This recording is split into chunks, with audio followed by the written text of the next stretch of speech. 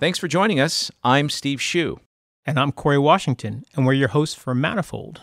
Our guest today is Dr. Jason Snyder, Assistant Professor of Psychology and member of the Center for Brain Health at the University of British Columbia.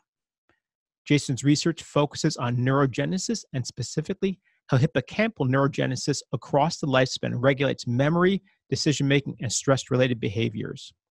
His research uses transgenic techniques, immunohistochemistry, and electrophysiology to quantify neurogenesis, understand the circuit mechanisms by which new neurons regulate behavior. Beyond neurogenesis, Jason's lab is interested in how neurons throughout the dentate gyrus, hippocampus, and related structures interact to guide behavior. Today, we will be speaking with Jason about his article, Recalibrating the Relevance of Adult Neurogenesis, that appeared in Trends in Neuroscience early this year, some of his other recent papers on the topic. Welcome to Manifold, Jason. Thank you so much for having me. So I think we all grew up with the general idea that you don't grow new neurons. And we were all counseled as kids, formally, informally, that there are many things you could do to kill your brain cells, like drinking and staying up way too late. But there's nothing you could do to actually grow new neurons. And this dogma became extremely widely held. In fact, I believe it was held for all animals, all mammals, mammalian species when we were growing up. It was thought that many parts of our body regularly generate new cells, whether it's skin or the blood, but there's something special about brain cells that made this impossible. Corey, our guest is much younger than we are. You got to remember, we're old guys now. So I'm not sure he grew up with that dogma. You and I definitely were fed that dogma, which I never believed. It was sticking in my head, but I try to repress our age in this topic. Yes. Well, it's good. It's good for us not to come to grips with how old we are. But let's ask him whether he was also force-fed that dogma when he was a young person. I grew up in the academic sense in graduate school just as this dogma was being overturned. So it was kind of an exciting time because there were only a dozen papers saying that the adult brain could produce new cells, and every time something came out, you knew about it and you knew the literature. And I mean, at this point, I feel like that's an advantage because it's helped me totally stay on track of the literature. But in my lab, obviously, we were studying this, so we believed in it, and it wasn't a dogma to me. But we felt the impact because it was still really hard just to get funding to study this, and that that anxiety about will we be able to publish our paper because people still don't believe it. That was still in the air because this was like 2001, I think, was my first publication on this topic, and it still wasn't accepted. So I could definitely appreciate that this had been a problem, right? And it still was. Maybe in the hippocampus, people were starting to appreciate neurogenesis was happening. But at that time, there were other studies saying, well, maybe it's happening in other parts of the brain. And that was really opposed strongly. So the dogma was still there. What was the change that allowed people to see that neurogenesis was possibly occurring? Were there new techniques developed? Yeah, it was, I think, many things came together. I mean, in the background, there were decades of research just on the brain's ability to change in general that I think set the stage for this discovery, really the rediscovery of neurogenesis. You had the famous patient H.M., who was discovered in the 60s when his hippocampus was removed. He could recall old memories, but he couldn't form new memories. And so, it became clear with that discovery and with subsequent discoveries that connections between neurons strengthen and can change, and that's happening in the same region that is required for memory. It gave birth to this real idea that this region where neurogenesis is happening, the hippocampus, is capable of changing structurally, functionally, and then that may underlie behavioral change. And so I think that happened. That was known, and that progressed over decades. So that was 60s, 70s, 80s, and then 90s is when neurogenesis started to become a topic. And so it took a while. And it really was, there were signs that neurogenesis happened earlier in the 60s. People could see what looked to be like mitotic cells. But they didn't have unambiguous verification that these were neurons. They could be glial cells, which at the time nobody cared about. I've listened to some of your earlier podcasts. You've talked about this, another dogma that the brain is only composed of one important cell type, neurons. And so they thought, well, maybe these are just, glial cells that are being born. How do we know that they're neurons, even though the shape maybe might suggest so? But in the 90s, new microscopes, antibodies that could target neurons and not glia, that those sorts of techniques became available to identify a cell unambiguously as a birth-dated neuron and maybe forming connections in the brain. And so that was happening after this, in this background of knowing that the brain can change structurally. Those kind of things, I think, came together to allow it to begin to be accepted. Can we go one step even further back, which is that I recall being told with high confidence, like in textbooks, and I think even once when I was an undergrad at Caltech by a famous neuroscientist, that it was known that we couldn't grow new brain cells or new neurons. And I just couldn't believe that at the time. This was the 80s.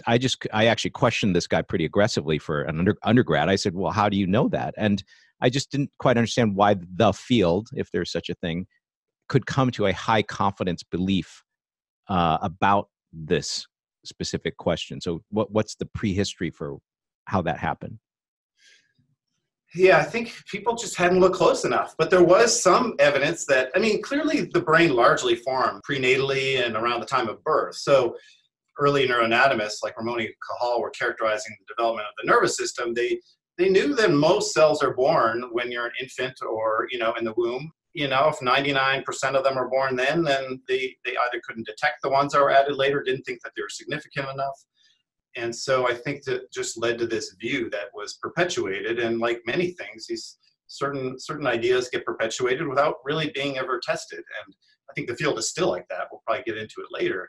There's whole territories of relevant research related to this that haven't been addressed. People think it's a certain way, but I think we still need to do the experiments to test it. So I think it was this early neuroanatomists and then people who characterize the development of the brain coming to these conclusions that it is born according to a timetable in early development, and that's it, without really looking hard enough at the adult brain. And when you look hard enough, at what age does your brain reach its full size? Well, most of the neurons are born by the time of birth, but they continue to myelinate and they continue to grow in size in humans, at least, many years after, until childhood or so. So, I don't know, maybe by the time you're 10, it's 20. And a lot of neural development is actually not the growth of cells, but the pruning of connections that tends to occur in the first few years of life. And the lack of pruning has been linked to autism. I think there is a complexity in neuroscience that doesn't exist in other areas of medicine. And that's that you can open up the human body, and we do for various reasons, and you can see healing in almost every other part of your body. And you just couldn't do this in the case of humans in their brain. Yeah. And so it's weird. There's a lack of evidence, doesn't necessarily evidence for the negative, right? But people took it as the fact they didn't seem to see these things. They made the jump saying that's compelling evidence that does not occur. Yeah. In fact, probably simply didn't have the techniques. I think some of the techniques that were developed in the 90s involved the ability to label mitotic cells, label cells by the stage of development. And as far as I understand, and correct me if I'm wrong, Jason, these studies are done, at least in humans, the later ones, after death, and often the case in primates. And you're sort of looking back retrospectively rather than watching cells sort of develop kind of in vivo. Yeah, I totally get why it's a hard question to answer. And I'm not complaining like if I had gone to that freshman neuroscience seminar in 1983 or whatever, and the guy said, well, we don't actually know. There doesn't seem to be a lot of growth, but we're not sure. I would have been 100% satisfied with the answer. But instead I got some kind of categorical answer, and I just didn't believe they knew the answer. And then it led me to question the cognitive ability of people to like reason. So I was like, what is the reasoning? You have a strong belief. How did you arrive at that belief? And it really disturbed me. Maybe he was teaching a class, and now that I've been teaching a class, I've learned that when you reveal the complexities and that you don't know the answer to something, the students sometimes get confused and then they get upset, right? So, yeah, but this is Caltech. The students were much smarter than this professor. Let's just put it that way. I mean, there's a tendency, I think, human beings to think in a bivalent way. Things are either true or false. People are not very good with Professors of advanced science at top universities. Yeah, I think so. Look, it's easier to publish things when you state categorical findings, and that kind of gets absorbed into the literature, and people talk in that way. It's just a natural human tendency. You really have to restrict yourself. We're not very good at processing probabilities. It's very hard for us to categorize them. Yeah. You can't put a number on these things. I do think as a scientist, it's part of your professional skill to be able to characterize strength of belief, uncertainties, and because that's very integral to what we do as scientists. But it's hard. You can't put a number on the probability that there were new neurons, right? We say we may not be totally certain that there weren't any back then, but no one could put a number on it. No, we don't have to have a number, but you could say we're not sure, but we can put an upper bound on the rate at which it's happening because we would have detected it if it were happening at faster rate. That kind of answer is what you're looking for, I think. I mean, that's what a physicist would I think say. those upper bounds are easy to calculate in a field like physics, which are fairly simple systems. But since those findings, right, and this is probably what we're going to talk to Jason about, things have become messy again, and they did over the past 20 years. And so once the initial finding was established that there looked like there were new neurons, there now have been some reversals back and forth, and the field looks much more complicated than that we were once wrong about there being new neurons, and there are. Now they appear to be under certain circumstances. So, Jason, can you talk a little bit about what you reviewed in your article? Yeah. So, I mean, I think it's still worth mentioning. But before this latest controversy, which is about whether it's really happening in humans, sure, in the late 90s, finally someone did use the technique used in animals where you can inject an exogenous chemical that labels the DNA and can be used to identify a mitotic cell, a cell that was born. This molecule called BRDU was used in cancer patients to label cells. And then in the postmortem tissue, they could verify this using techniques used in animals that have tried and true to show that these new neurons were indeed added in humans. And so that was... Was BRD used in the 1998 paper by Erickson? Is that... Yeah, that's what I'm talking about. Yeah. Can you just take a minute to describe that technique in some detail? Yeah. So, DNA is composed of 4 bases: adenine, thymidine, guanine, and cytosine, ATCG. And when you inject an analog of one of these, the thymidine analog bromodioxyuridine, into the bloodstream, it gets taken up by cells anywhere in the body, and then they synthesize DNA with BRDU instead of with thymidine. And you can go back at a later date and look at the postmortem tissue and use antibodies that specifically target the BRDU, and you attach a fluorescent tag to those antibodies, and then under the microscope you can see where are those cells that were born when we injected BRDU. And you can look anywhere in the body, see where they migrated to, and you can use other antibodies to say, do they also express proteins that are only found in neurons? And so if you've got a cell that has both BRDU in it and a neuronal specific protein, then you could say this was a neuron that was born on that day we injected it. It became a neuron. We can quantify them. And this was used to basically stage the progression of the cancer, because cancer cells are also dividing and will take up the BRDU. So the byproduct was that we had these extremely valuable, useful brains that could then be used to quantify neurogenesis as well. Now, that was then validated and extended using other endogenous markers that are present in neurons. There was a study that actually used carbon dating to estimate the number of cells that were added at different stages of life, because during the bomb testing, there was radioactive carbon that was taken up by dividing cells. And as that dissipated, later born cells would be taking up less radioactive carbon. So they could kind of differentiate cells that were born at different stages of life. So there were many of these techniques that have been used that really cemented the idea. It made me believe, yeah, okay, there's neurogenesis happening in humans. And the side, there were these other controversies about neurogenesis happening in other brain regions. And those are still, that's a whole other ballgame. But it kind of contributed to the general sense of controversy and unease that this field has felt over the years. And so what we all kind of could at least rest assured about, rest on, was that in the hippocampus, new neurons are added. That's what everybody believed. In every species we've examined, except maybe bats and I think like dolphins or something, possibly. It seemed like they're added to every species, including humans. And so it changed over the course of a decade from something that people didn't believe in to something that we're going full force and investigating. And then a study comes out, and it always depends where a study's published in terms of how much attention it gets. And it was published in a very high-profile journal, Nature, and said that humans don't have neurogenesis in their hippocampus after childhood. This was last year, right? This was last year, early 2018, I think. Yeah. Can you describe that study? So this was by Arturo Alvarez Buya and his lab at UCSF. They had, about 60 different brains from people of all ages, spanning prenatally through to old age. And they didn't have BRDU to label their cells, which is kind of like the gold standard. But what they used antibodies against proteins that are known to be expressed in newborn neurons in animals.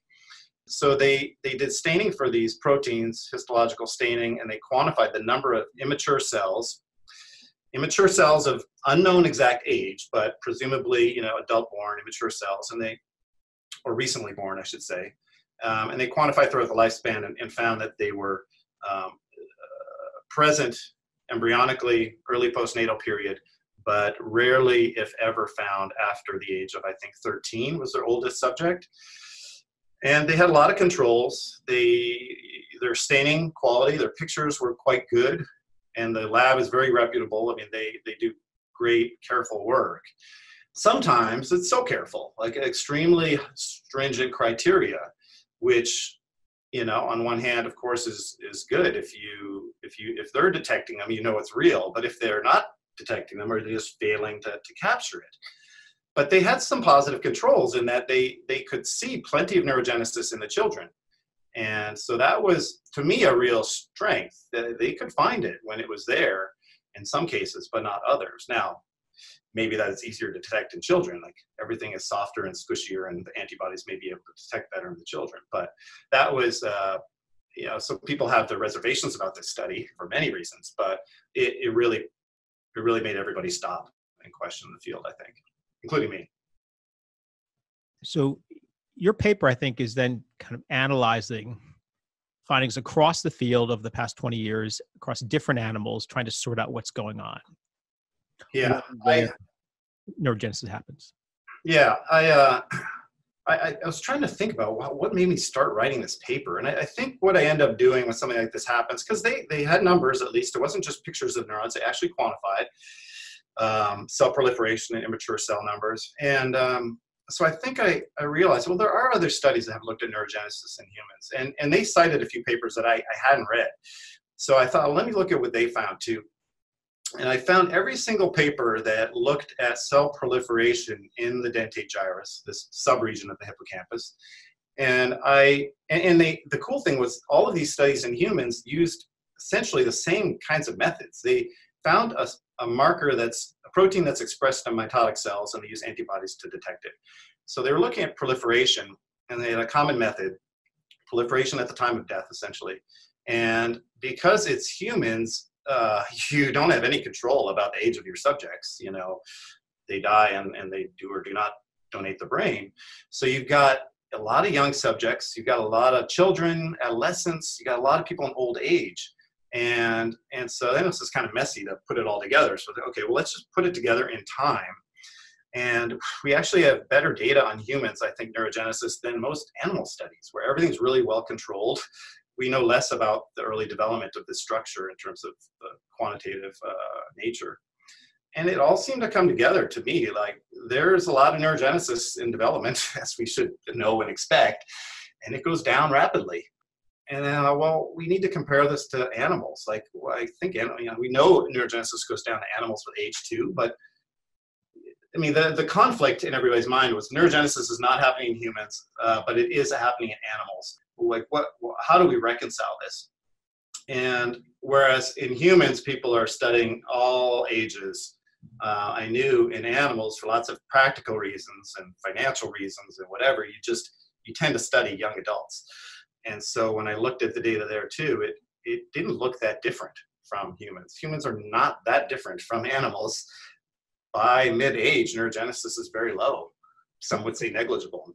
So just I just want to get clear, you look back and you found the studies were pretty heterogeneous, especially as regards the age of the subjects, right? Yeah. You had studies across humans and animals, but the animal studies are focused on young animals, and that's where you're seeing neurogenesis. And the human studies were not adequately taking that into account, you think?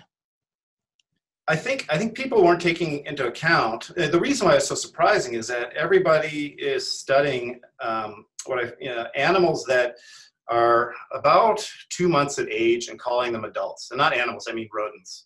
And at that point they become sexually mature, but they're still very young. They're almost like children or teenagers. They mature. They appear mature, but they're not totally mature. So this is where all of our understanding about adult neurogenesis comes from. It's animals that are barely adults, or in some cases, definitely not adults. And so everybody had this impression that it's happening. And then a lot of our understanding from humans, of course, also comes from whatever subjects you get, which are often depressed patients or older individuals. And so these are adults who are well beyond that window when neurogenesis was still high. I think what became apparent is we're comparing adults at the later stage of their life when neurogenesis is very low to rodents that are very young. And there appears to be this mismatch, and people don't believe that neurogenesis might in fact be low for much of our adult lives, but it actually makes sense when you compare it to older rodents too, I think. So if I'm understanding correctly, it seems like in the case of rodents, there's immediate motivation to do, for example, 1-year-old rodents, just go out and immediately run these same experiments on. No, they're too old. They're too old? I mean, that'd be great, a great idea. But from the perspective of a master's student that needs to get a thesis, that's like the durate. You mean you can't buy? I mean, since you're only interested in whether neurogenesis is happening, couldn't you just go down the hall and get somebody else's mice that happen to be 1 year old and use them? Or most people across neuroscience don't use mice that old. Every electrophysiologist tends to study animals that are 2 or 3 weeks old. They maybe just open their eyes. It's very easy to do these electrical recordings in the young brain because it's healthier and it's more robust and viable. But yeah, most of your colleagues are not. How about people who study disease? Surely they're interested in old mice. There are some people study aging, and so they do it. Yeah, but if you want to get an old animal, you often have to order a former breeder, just a rodent that was used to produce experimental animals, and now it's done breeding. And of course, now it was an animal that was breeding, so it's very different than the traditional model, which is a bit abnormal because it's never bred in its life. So it's they're more expensive too, of course, when they're older. So the second question I had is, I wasn't quite clear what you were saying about the actual status of the evidence for adult humans or humans that are, out of childhood. So the new paper claims not to detect any evidence for neurogenesis in humans in adulthood. Is that the Nature paper? Okay. Yeah. But of course, being an actual quantitative scientist, there's no such thing as evidence against, evidence that it's zero. It's just an upper bound on the rate. Otherwise, they would have detected something. The title of the paper is undetectable. Yes. It's so then they have to be able to estimate at what rate they would have detected it had it been there. So then you get a quantitative upper bound. That's right. Yeah, they didn't detect. They didn't try to quantify that or state that. Yeah. Okay, but then when you go back and look at the earlier studies, are there actual detections of rates that are non-zero in that population, say adult humans? There are. So there's a mixed bag. Some report, kind of like the negative report in Nature, that maybe they see a cell here or there, and they don't really quantify it. They just note that it's very low, and maybe some quantify it, 1 cell in 25,000 or something. And then others do find higher rates. And so then it's a question of methods, so people are basically uncertain about whose methods are right, who's doing this right. And I don't know, that creates a bit of a tough environment in the field because people are doubting each other's abilities, and it's easy to say, well, your methods aren't specific enough or sensitive enough. But to some extent, this, there has been some positive developments, because this negative report, I think, has kind of reinvigorated interest in this. And there was one recent study in Nature Medicine showing very nicely that if you histologically treat the tissue and do things to make these proteins that are only in the immature cells sort of reveal themselves a bit better, you break down the bonds of the fixative that are preventing the antibodies from reaching their targets. When you get rid of those things, the antibodies are better able to find these new cells. And the quality of the pictures in this paper are outstanding. There's always this sort of stuff to factor in. You get the numbers, and then you look at the pictures, and human tissue never looks that good. It sat around for 2 days before it was preserved, and it sat in a preservation agent for several days. So, things don't look, they're never going to look as good as they do in animals in controlled studies. But this one study found, even with well-preserved tissue, they were able to get it to a state where you could show these new cells in a way that looked much more like what we see in animals. Now, I still question whether these are recently born cells or not, but they're definitely immature cells, and the quality is much better than I've seen anywhere else. So it's been back and forth, and methods are like a little contributing to the uncertainty, but it has been working itself out, I think. I'd like to take a step back and sort of underscore something for our listeners. When you stain for these markers of immature cells, you're not simply staining human tissue, you're staining preserved human tissue that's been processed. Yeah. And that's going to decrease the efficiency. So can you describe the process that goes through the process of preparation of these tissues and getting a good signal? Of course, the brain is extracted, and in an ideal situation, the brain is always put into something usually called paraformaldehyde, which is infused into the brain in a liquid form, but it polymerizes and links together proteins and carbohydrates and makes the brain stiff, such that with basically essentially a fine blade, you can cut the brain into thin sections that can be analyzed. And it may not get into the paraformaldehyde preservative immediately. In the laboratory, of course, it would. There'd be no time between death and preservation. And so everything would be kept in the ideal state. The morphology of the cells, the proteins they express. But if you wait an hour or 2 hours, 6 hours, 24 hours, especially with some of these markers that are only in the immature cells, some of these, the cells tend to degrade.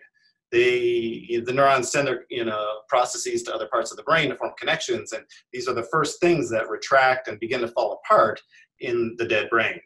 And the sooner you can get it in the preservative, you can retain that structure and be able to look at something that resembles what you look at in animals and know and understand. So 24 hours passes, you may get something that you can detect and might be a newborn cell, but it might look different. So anyway, once it's preserved and cut into sections, then that's when you apply these antibodies that have fluorescent tags that then you can use to visualize the cells under a microscope. So you mentioned the gold standard method, which is to actually substitute a base for one that's already in the DNA. And does that have similar uncertainties to what you're describing, or is that method sort of qualitatively different? It is more robust because it doesn't degrade. It's in the nucleus, and so the nucleus is, probably one of the last regions of the cell to deteriorate. So, I think it's easier to detect and more robust. But this negative report study, they did some good controls where they removed these brains didn't even have the BRDU, this thymidine analog. And when they did the immunohistochemistry, because the brains weren't preserved very well, and because they're old brains too, they could get signals that looked kind of like it.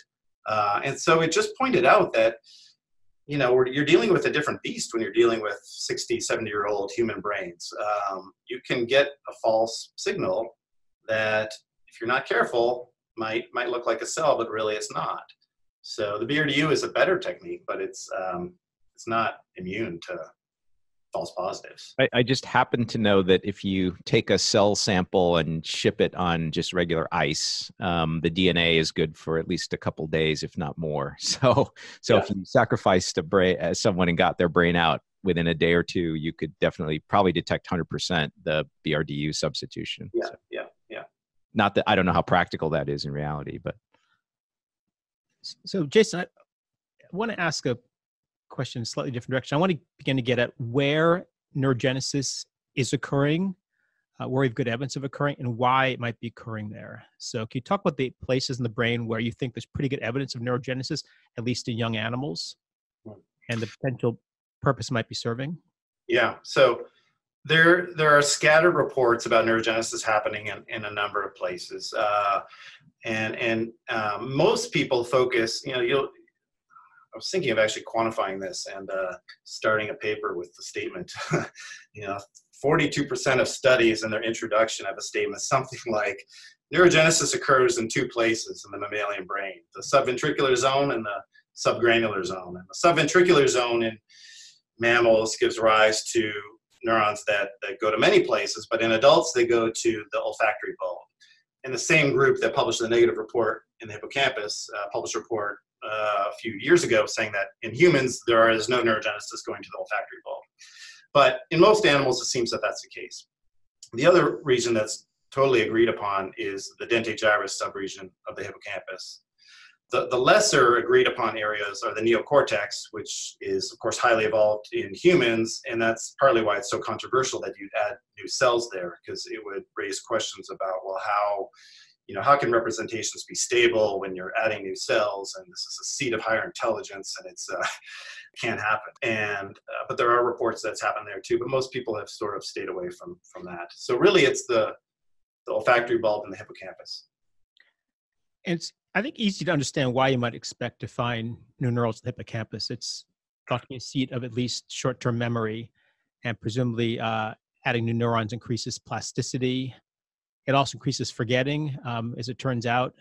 What do we know in detail about the effect of new neurons on memory in young animals?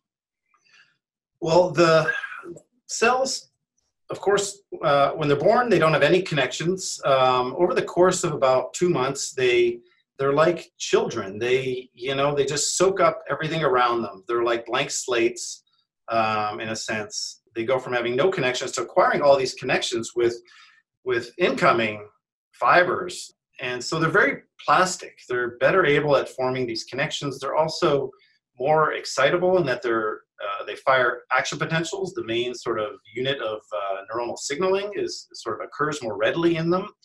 And so essentially you have, all of this sensory information coming in from the cortex, information about places and the things in these places, and they need to be bound together into an experience, into holistic kind of memory. And neurogenesis is happening in this area where these different types of information converge. And so if they're better able to form connections, it seems plausible that they should be better at associating all of these components of memory into a memory. They're really at this point where everything converges.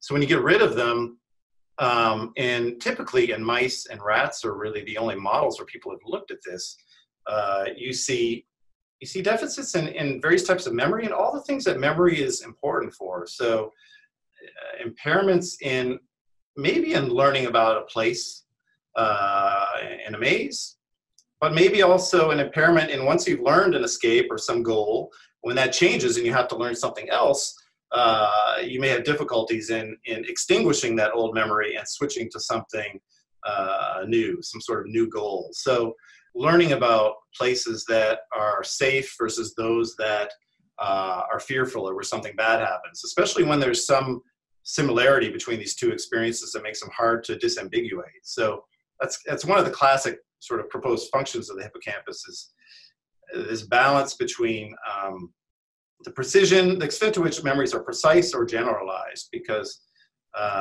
when you have a precise memory, of course, you can apply it to a specific situation, but if you at the same time, you also need to extract sort of generalities from your memories and learn how to apply something from one situation to something else that is similar.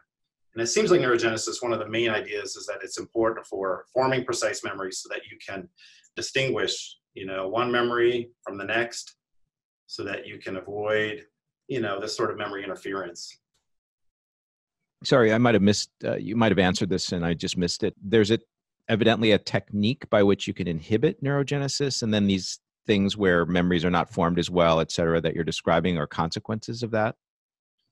Yeah, so classically, before really transgenic mice took the stage, we would do this with the radiation. So we'd use radiation to stop dividing cells, just like you would kill dividing cancer cells.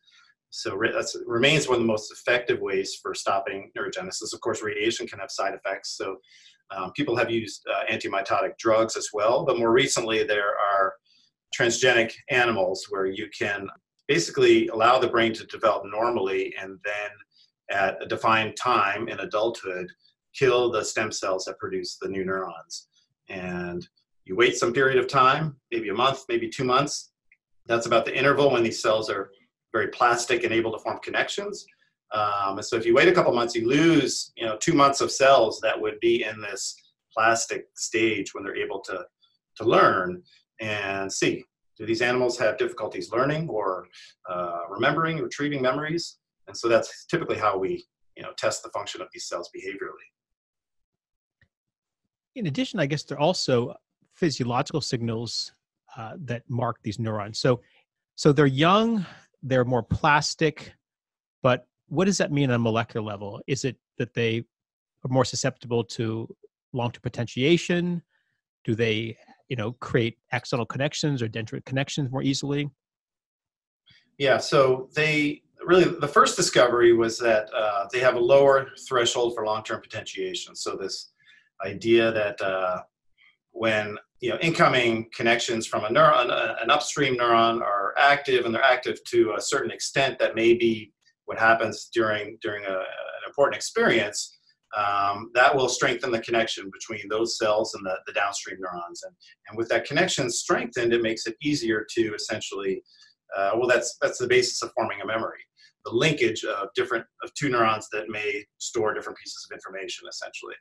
And by linking those neurons, you're essentially linking the information and creating a sort of memory. So the adult-born cells have a lower threshold for that physiological sort of plasticity. But they also have plasticity for extending dendrites. So an experience will cause them to extend their processes outwards to form these connections. It will cause them to grow. It will rescue them from cell death. So when the cells are born, they pass through a period of several weeks when some survive and some die. And if the mouse or rat is in an enriched environment or learns something during a precise interval in those first few weeks, some of those cells will no longer die, but they'll be rescued, and suggesting that they're integrated into the circuit and they're needed to perhaps store that memory or that information. So yeah, they're plastic in that they're better able to structurally form these connections and also functionally process the incoming signals. So I think it's also hypothesized that one of the consequences of neurogenesis is forgetting, and the high levels of neurogenesis in childhood might explain infantile amnesia. So can you explain infantile amnesia and try to describe the strength of the evidence for linking early neurogenesis to our inability to recall before age 3 or 4? Yeah, so that's really exciting work done by Paul Franklin and Sheena Jocelyn. This story of forgetting, and people have known for years, but not really had an idea why do we have all these experiences when we're children and infants that we cannot remember, and it's striking because, if you've got kids and you talk to them when they're 3, 4, and 5, you can have a conversation and they'll remember something, sometimes from 6 months earlier, quite a long time ago, but then 6 months later, they have no recollection of it. And so it's not that they can't remember anything for a long time. They can, but a lot of this gets erased. And so why is there this amnesia? So what was found was that if you stop neurogenesis, actually the memories become more stable and persist. And so the idea was that you're adding all these new cells into the circuit, and you can never really, you can add a new cell and add it into the circuit, and maybe it's able to store new information, but you can't add a new cell that can then participate in the circuitry without disrupting something else. I mean, every neuron in the brain is connected, and every influence between one set of neurons is influencing other connections and other relationships. So it kind of makes sense that if you're adding new cells into the circuit, you might be disrupting the presence of existing memories, for example. And even when you look at how these neurons integrate, they form synaptic connections with downstream neurons, not at entirely new sites on the postsynaptic, on the downstream neuron. They tend to connect with existing connections. So there's already a connection between the dentate gyrus, where the neurogenesis happens, in the downstream region, which is called CA3. And there's already a connection there. And the new neuron comes in, and it almost like maybe hijacks that. You can see that anatomically, these new cells come in, and they begin to take advantage of this existing connection and connect to the downstream portion of that existing connection. And it seems like over time, it might be the old one sort of gets kicked off, or maybe they butt off and they separate and they're both still persistent. We don't know the answer to this, but it certainly at an anatomical level seems plausible that the new neurons are coming in and kind of hijacking the system and maybe taking over to some extent. And so that could lead to the turnover of memory. And we actually, because of our interest in looking at neurogenesis throughout the lifespan, we started looking not just at neurons born in adulthood, which is when most people are looking these days. We became more interested in, like, what are the neurons born in development also doing? Because nobody's studying them as much. And we found that these neurons actually die throughout young adult life. Not in huge amounts, but about 15% of this large population born when rats were infants, about 15% of these cells end up dying throughout young adulthood. And I don't know if it's part of the same forgetting process, but it could be related. It could be that the new neurons are coming in and they're learning new things, and they could be actually kicking out the old ones that have older memories that are maybe less relevant or need to be forgotten, as life circumstances change. We don't know. But this, the idea of forgetting and turnover of memories is certainly one of the more exciting ones. So I think this kind of points to the fact that you've got plus and minuses to most potential biological developments. People were very excited about neurogenesis because it suggested the brain might be more resilient, and that, as people get old, that there's still potential for learning and rejuvenation. But, evolution clearly made that process fairly minimal. And it seems like if it did so, it may be because there are negative consequences to significant neurogenesis in adulthood. Has anybody looked at this phenomena in older mice? Is there a way to actually spark neurogenesis later on and maybe see whether that has a negative effect on older animals? It definitely goes down a lot with age.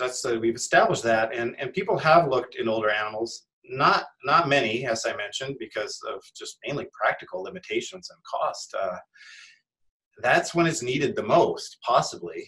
I mean, it certainly seems evolutionarily and considering the lifespan of the organism, most important to have it younger. When we're learning about the world, learning about the world we live in, and sort of forming the memories that will guide our future behaviors to survive in our environment.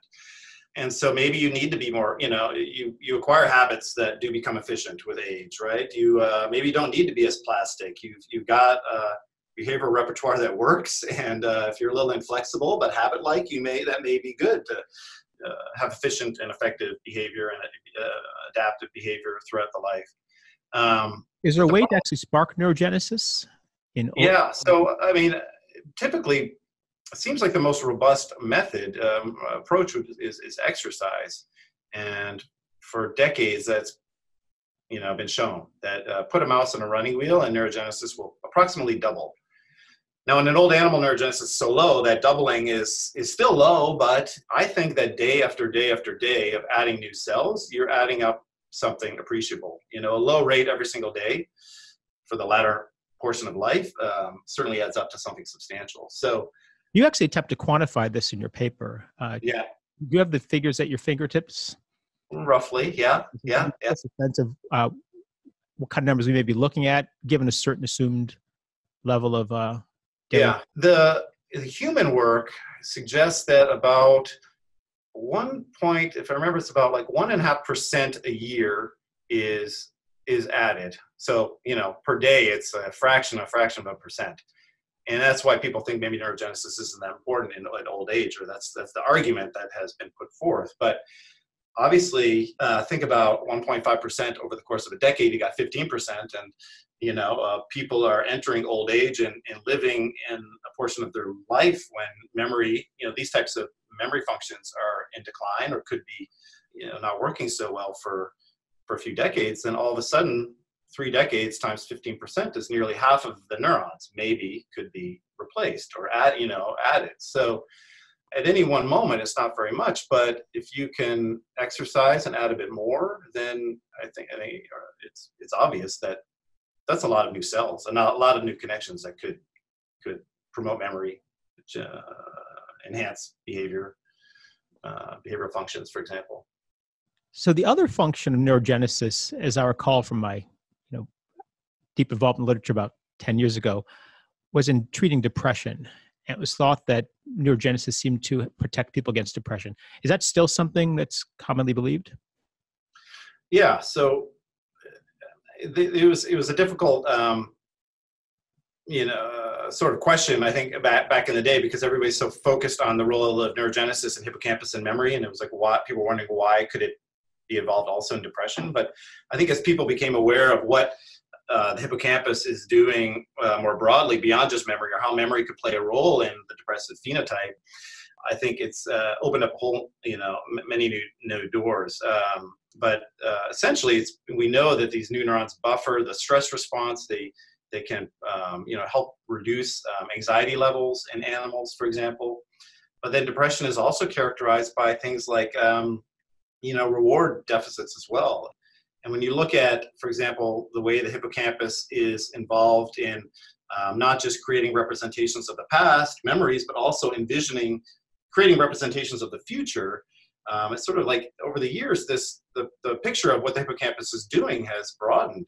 And if it's needed not just to represent past experiences, but also possible future ones, and neurogenesis is important for creating these types of representations, then all of a sudden, neurogenesis can potentially play a role in much more than just stress and anxiety, but also in like decision making and reward behaviors that are disrupted in depression. So we've sort of started playing with these things and looking at the role of neurogenesis in decision making that's disrupted in depression, and we see important, like, new exciting roles for it there too. So it's not just for memory; it's everything that memory is involved in, and that's a lot of mental health disorders. What kind of decision making is impaired in depression? So we got interested in this idea of episodic future thinking, and this is work that's not peer-reviewed, published, but is available in a preprint on bioRxiv, and it's on our website. And I think we're pretty excited about the finding. But essentially, people have found that hippocampal amnesics can't imagine the future. If you ask them what they see in a fictitious scene on the beach, it's just impoverished. They maybe just see blue sky everywhere. They can't fill it with anything. And it's also known that when you have hippocampal damage, you're a little more impulsive and more likely to choose something that might be rewarding immediately rather than something that's more long-term. But by envisioning the future, you can shift your decision-making such that you can prefer that sort of more beneficial long-term outcome and bias your behavior in that way. So we put rats in a task where you pit an immediate small reward against a larger delayed reward. So these are just sugar pellets. But we found that and this is disrupted in depression, this sort of tendency to be myopic and preserve prefer the immediate over the reward that's going to take more time and effort and is going to occur in the future. And our rats, if you give them the choice, they'll take a single sugar pellet now over a larger one that they have to wait 30 seconds for. And so this, we think, we're interpreting this, this traditionally would be very hard to explain in terms of memory and what the hippocampus does. But now that we know the hippocampus is important for thinking about the future, we think that maybe these rats that don't have neurogenesis are not able to envision. When I press this lever that's going to give me 4 sugar pellets, I can't quite picture what's going to happen in 30 seconds. So I'm just going to take the one now. So we see these sorts of changes in decision making when you disrupt neurogenesis, and that sort of behavior is disrupted in all sorts of disorders. So to me, that's really exciting in terms of thinking about neurogenesis being important for all sorts of mental health disorders. I have a question. I hope I'm not derailing Corey's finely tuned outline for this, but since we're on the topic of neurogenesis, are you guys familiar with something called the Pitts-McCulloch neuron or neural net? So this guy McCulloch, I guess, was an early neuroscientist, I guess. And I once watched a video, an old interview in black and white with him. Probably, it was on, CBS in 1955 or something like this. And he said something very striking to me. I don't know whether it's true. I never know whether to believe these characters. But he claimed that by the time you're an old person, there are gigantic holes, literally holes in your brain where huge regions where the neurons are not working. And there might still be tissue there, but it's not actually a functional part of your brain. And he said this very authoritatively in the video that I watched. Is it true? Oh, dear. Giant holes, like not just like the neuron size holes or like many neuron size. I don't think he gave like really specific dimensions, but he made it sound like, they were macroscopic chunks of brain that were just not functional by the time you got old. And you got holes in your head all through it where cells have died. You mean literally holes in your head? Sure. Places where there used to be neurons, where there aren't any anymore. How many holes have you got in your head? Oh, I suppose somewhere between 10 and 20% of the cells that I had in my brain are dead and gone. I don't know how he knew this, and it's my usual problem with neuroscience. I don't know how he knew it. I don't know why he was saying it so authoritatively. I don't know why the interviewer didn't just stop him and say, "What are you talking about?" But it's there. It's on the video. It seems plausible to some extent. I mean, I hear my colleagues talking about microinfarcts, like little, your vasculature gets so fine-grained and these little things get clogged. You could get like little lesions everywhere that are hard to detect with a big brain scan, but could be there. Could he have known that in 1955 or whenever this was? I don't think so.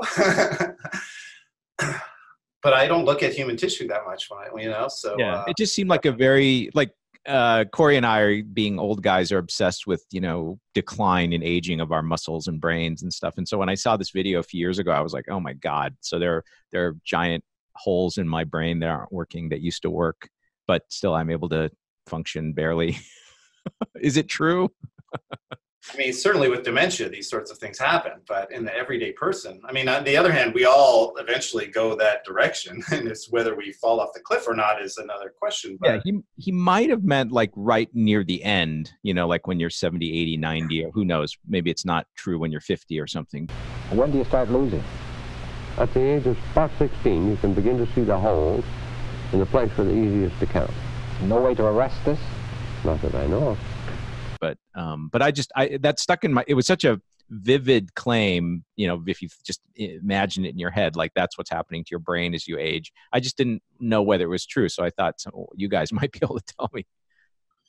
Yeah. I have had a similar thought, which is you'll hear people say things like, his body had broken down, but his mind was sharp as ever. And I just think that's just ridiculous. The idea that somehow your brain is isolated part of your body and is going to function like you are when you're 30, when you're 70 or 80, and the rest of your body's totally falling apart. I think that's just like a fantasy. Yeah, I mean, I think the way that's usually meant, I actually have to say that in my own career in theoretical physics, I've watched some of the people who, say, when I first knew them when they were, say, 40, they were acknowledged to be, among the smartest people on the planet. And then I got to watch them in seminar rooms for decades, grappling with really cognitively hard stuff for 20 years, and then saw the cognitive decline. Like they're just not as sharp at age 65 or 70 as they were when they were 40 or something like. So I literally have carefully studied this subject, at least in limited population pool.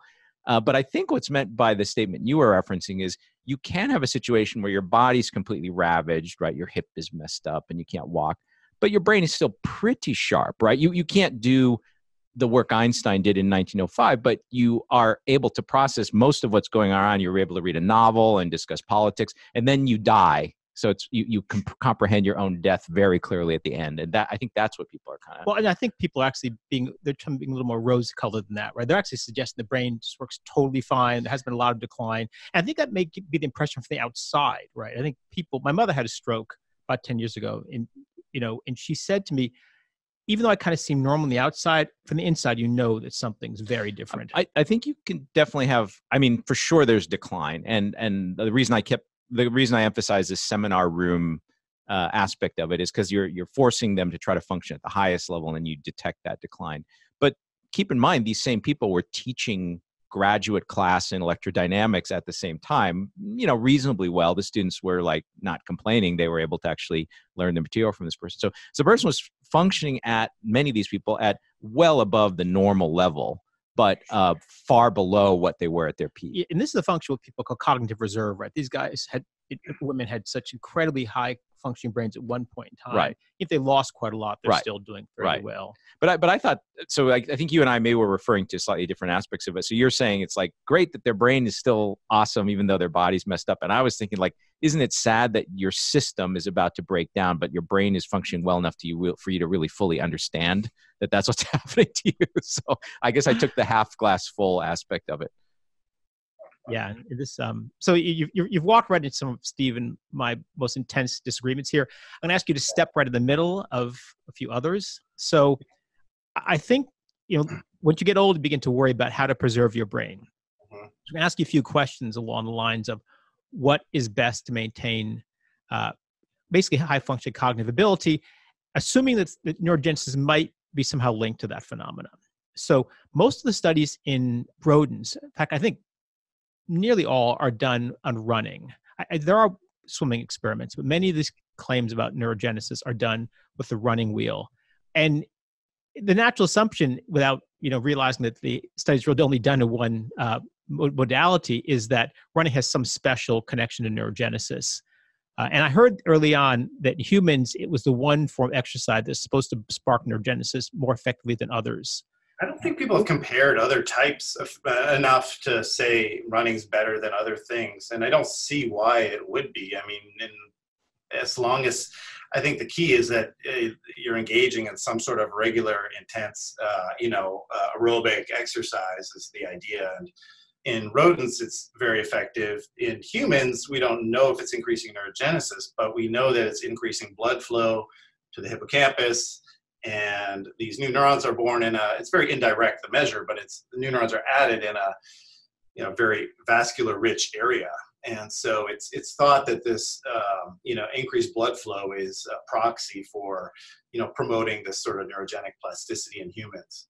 And even a little bit of exercise actually can have effects on recruiting the hippocampus and improving memory. So who knows exactly how it's working? And exercise does so many things in the brain. It's not specific to neurogenesis by any means. And we've done experiments to show that you can get improvements in memory and then wipe out neurogenesis, and those memory improvements persist. So they don't always depend on neurogenesis either. But it's probably one of the best things you can do to preserve your brain in aging. Corey, are you trying to decide whether to allocate more time to weightlifting and more time to distance running to preserve your brain? Yeah, of course, because as you get older, right, you lose muscle mass. So you want to spend some time maintaining your muscle mass, but you want to maintain your brain. If running, it's also a very time efficient activity. Are you familiar with the experiments in mice that were done by the physiologist Tabata? No. Because Tabata, he was the guy who really started this high intensity exercise. Yeah. I think, not pejoratively, call it a craze that Steve and I are both wrapped up in. And what he found is that if you gave mice very intense bouts of exercise, the way he did is he took a little mouse and tied a little weight to it and dropped it in water. These things are basically drowning, and they have to basically swim their butts off to survive. You do this for 20 seconds, give them 10 seconds off, 20 seconds, so 8 times, 3 times a week.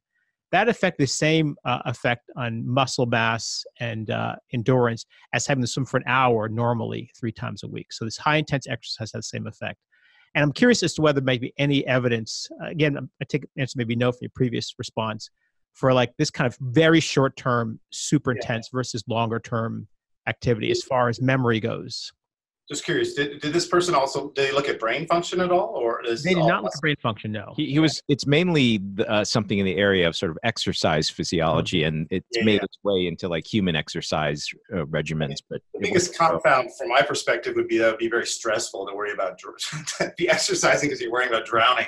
And stress is one of the biggest inhibitors of neurogenesis. I mean, it can also promote neurogenesis under certain circumstances, but if you give, like Elizabeth Gould showed, that if you give socially isolated rats a running wheel, running actually decreases neurogenesis because it also increases stress hormones. But that if they run long enough, eventually the exerciser overcomes the negative effects of stress. Or if they're group housed and they have some sort of social buffering, then they benefit from exercise sooner. So, you know, how to tease apart the terrifying aspects of worrying about drowning from the intense exercise would be hard, but people are looking at this. I don't pay too much attention to all of these things because everything affects the brain too. So, you know, all the dietary claims and experiences are, true in the way these things affect brain structure and function, but the brain is sensitive to everything. So in a sense, it's like, well, what's the long-term benefit of this, or what does it really do? Like increasing neurogenesis isn't always sufficient. You want to show that these new cells can be integrated into the circuit and be used in a way. A rat sitting in its cage doing nothing will add new cells, just like a rat in the wild. At some point, they kind of come to some similar like equilibrium, and both may be adding the same numbers of cells, but the one out in the wild is learning so much that they're actually taking advantage of these and using them for some benefit. So I wouldn't doubt that this type of exercise would affect neurogenesis in some way, but what it exactly means would be... I guess we're not even sure, Corey, that exercise-induced neurogenesis in our brains is better for us in the long run, right? Is there actually evidence for that? That's just kind of a convenient leap of... exercise, it looks like it's good for memory. Right. And neurogenesis seems like it may be good for, at least mental health. Maybe better than the alternative. Exactly. But yeah, the causal link hasn't been established. That's right. So you just also signaled maybe your lack of interest, or in my next question. So, the hype is kind of hard to avoid. And I think neurogenesis caught the attention of the public partly because it seemed like a way of staving off cognitive decline. But one of the things that people often link to brain health and cognitive decline is diet. And so here's something when I Googled neurogenesis and brain health, I got taken to a webpage that made the following claims that included a claim that Steve appears to believe.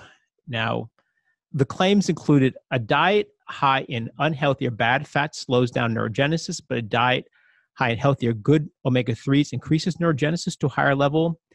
Green tea's polyphenols have been shown to increase BDNF, brain-derived neurotrophic factor, which appears to be the main signal, turns on neurogenesis. They talked about blueberries being healthy for neurogenesis. Steve eats lots of blueberries every day. And curcumin has a strong neurogenic effect. You signal that you pay no attention to this, probably for good reason. But I just want to, do any of these claims ring true for you? Is anything might bear on their truth, including... I'm not going to make any recommendations for the public to start. How about Steve's blueberry habit? Sprinkle some cumin on your blueberries, and actually there's another study showing that chewing increases neurogenesis, so you should probably put it in the freezer and eat frozen blueberries that have cumin on them, and then you'll be like a superhuman. The first approximation, we've said this before on the podcast because this is a recurring theme. To me, nutrition is, because of the difficulty in obtaining decisive evidence and also the fact that we're all genetically different from each other. Nutrition is a lot like religion. You just believe what you believe, and that's it. It's faith-based. I've been eating blueberries almost every day for over 20 years, and largely because one of my colleagues at the University of Oregon, who's a theoretical chemist, had studied the literature very carefully for things that aid your brain against cognitive decline. And he had concluded the only two things that he found the studies decisive for were fish oil and blueberries. And I just took his word for it because I figured it wasn't going to do any harm. And I like blueberries. Yeah, I would say it's not going to do any harm, and you wouldn't only eat those two things either. I eat other things. So good. So I mean, my feeling is like, just eat what you grandmother would have told you is probably healthy food, and don't worry about it too much. It would be nice to know if things can boost neurogenesis for when we really need it. When in aging, if there is, in Alzheimer's, the first region to go downhill is the hippocampus and the area that projects to it. So, there might be a case for identifying things that can boost neurogenesis at that point. Like, we really need to do all we can. But, I feel like now you're going to do one thing, it's going to come at you're eating all one thing, it's going to come at the expense of something else. And we just don't know how all these things interact at this point. My guess from your comments is that maybe this isn't a particular area of interest for you, but there are people that I think are intellectually pretty careful who have looked carefully at the literature and say, for example, are only impressed by very large scale random control RCTs, randomized controlled trials. And so I haven't done that work of looking through literature, but I have had people tell me who I think are careful thinkers that there is, a significant amount of evidence in favor of hypothesis X, like, fish oil or something like this.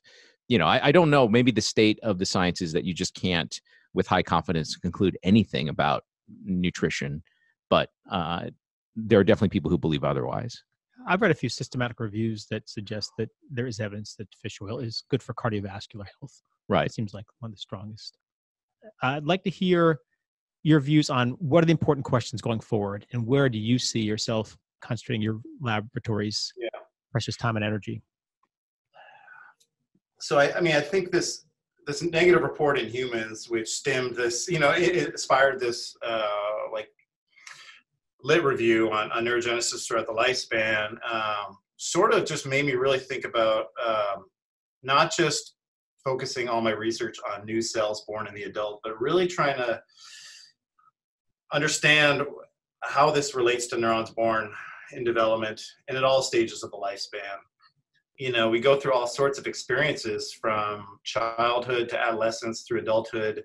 At all of these stages, you're going to have new cells added in this region involved in memory that are probably going to be tuned to learn, they're going to learn about all these experiences at important stages of life. And, for the most part, most neurons do stick around for the lifespan. So what they learn is going to shape behavior later, years later. So I think that's one of my main interests, is seeing how are the neurons born in development different from those born in adulthood and those in aging. And this is, we have some intriguing evidence that this is important because, if neurogenesis declines a lot in all animals, well, the question becomes, well, maybe day by day this adds up like we discussed and becomes something meaningful. But if we've never studied them when they become older, beyond this sort of critical period of heightened plasticity, what are they doing when they're older? Do they become silent, non-functional, or are they less relevant? And what we found is that even well beyond their supposed critical period, they continue to grow and develop and add plasticity to the circuit. And to me, this is exciting because it suggests that, well, even if neurogenesis declines earlier in humans, it may suggest that, even neurons born way earlier, even in childhood, may still be developing throughout the lifespan and may give a plasticity throughout the life that is akin to the neurogenesis that we may observe, in young rodents or something. It may be doing a similar function. So I think it's trying to be a little more holistic about understanding how experiences that are early in life or later in life are shaping, behavior, because, the way we behave as adults is the sum not just of what happened 5 minutes ago or the day before, learning where did I park my car, but it's also like, was I assaulted when I was 8, and what effect did that have on my global disposition and behavior for the lifespan. I think understanding these experiences at different stages of life will be important for kind of a better big picture look at how memories accumulate. Coming back to the very beginning of the episode, how do you think the field will process and react to this prominent paper, UCSF paper in Nature? I mean, will it stimulate more careful studies to try to establish the rate of neurogenesis in adult humans? I hope so. I mean, that's what it's doing for me. I still believe neurogenesis is really interesting and important, but it really, to me, focused on the fact that we don't know what's happening in development. We don't know what's happening in aging, and we can't know who we are if we don't know about these other aspects of our lives. So, but at the same time, it's a little, I kind of feel like there's been so much pushback that people are almost ignoring it. I see. People are not swayed. It didn't really move people's. It kind of didn't move people, and I don't think how this could be published. And sure, they may have missed something a little bit, but it's not like they're totally off base. Maybe they failed to detect some neurogenesis that could be meaningful, but they raised some important points, and we're almost like swaying back. It used to be there's no neurogenesis. Now it's like there's neurogenesis at the cost of everything, and you're wrong if you believe otherwise. And I don't think this binary, it's not one or the other. I think there's some truth to both. And so for me, it's become more exciting because I think it's identified areas of research, but I hope it has for others too. It seems like at least say in a mouse model and using sort of the gold-plated method, DNA method, you should be able to estimate the rate at which neurogenesis declines with age in that mouse at least. And that I'm surprised people don't know that already. They have done that. People just don't pay much attention to it and think about it in the context of our full lifespan. And does that sort of answer your question? Yeah. Absolutely. Yeah. Great. Well, thank you very much, Jason. This has really been a pleasure to talk to you. Oh, my pleasure. Yeah, it's been a great time. Thanks a lot.